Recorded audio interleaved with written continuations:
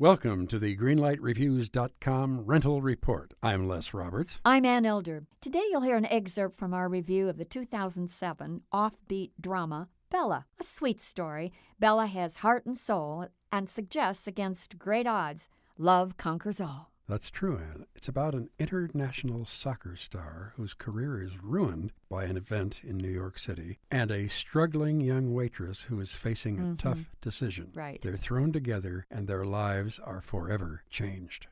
What the movie tries to do is present alternatives to both of their problems, particularly hers, and you understand her plight, but the last 2 minutes, it seemed like to me that the screenwriters just kind of tied up all the loose ends and did a very safe ending. That's right. It just didn't make any sense to me. It looked like an ending that was tacked on. Well, I think it probably was tacked on, and I think they came up with what is a ludicrous and totally unbelievable ending that makes everybody feel good until you walk out of the theater and you think, for 2 what? hours, I had to sit through a whole lot of other stuff. And then the last 2 minutes, they just kind of wrapped up everything in a very convenient way. I would have liked a little more action and a little less talk in this picture. So for me, Bella gets a yellow light. I'm right with you, Anne. I didn't hate it at all, but I wasn't thrilled with it either, and I was very disappointed by the ending. So I give it a yellow light as well. 2 yellow lights for Bella.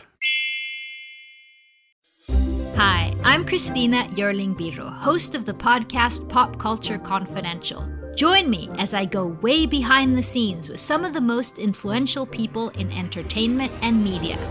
Hear actors such as Succession's Brian Cox talk about his favorite characters to play. There always has to be a mystery. The audience have to be in a situation where they want to know what's going on. Meet studio execs like Pixar chief Pete Docter and learn his secret on how he makes us cry. Emotion is our first language. And so many others who are defining popular culture, from Obama speechwriter David Litt to Top Chef host Padma Lakshmi. We don't often think about food politically, or we don't want to, but it really is.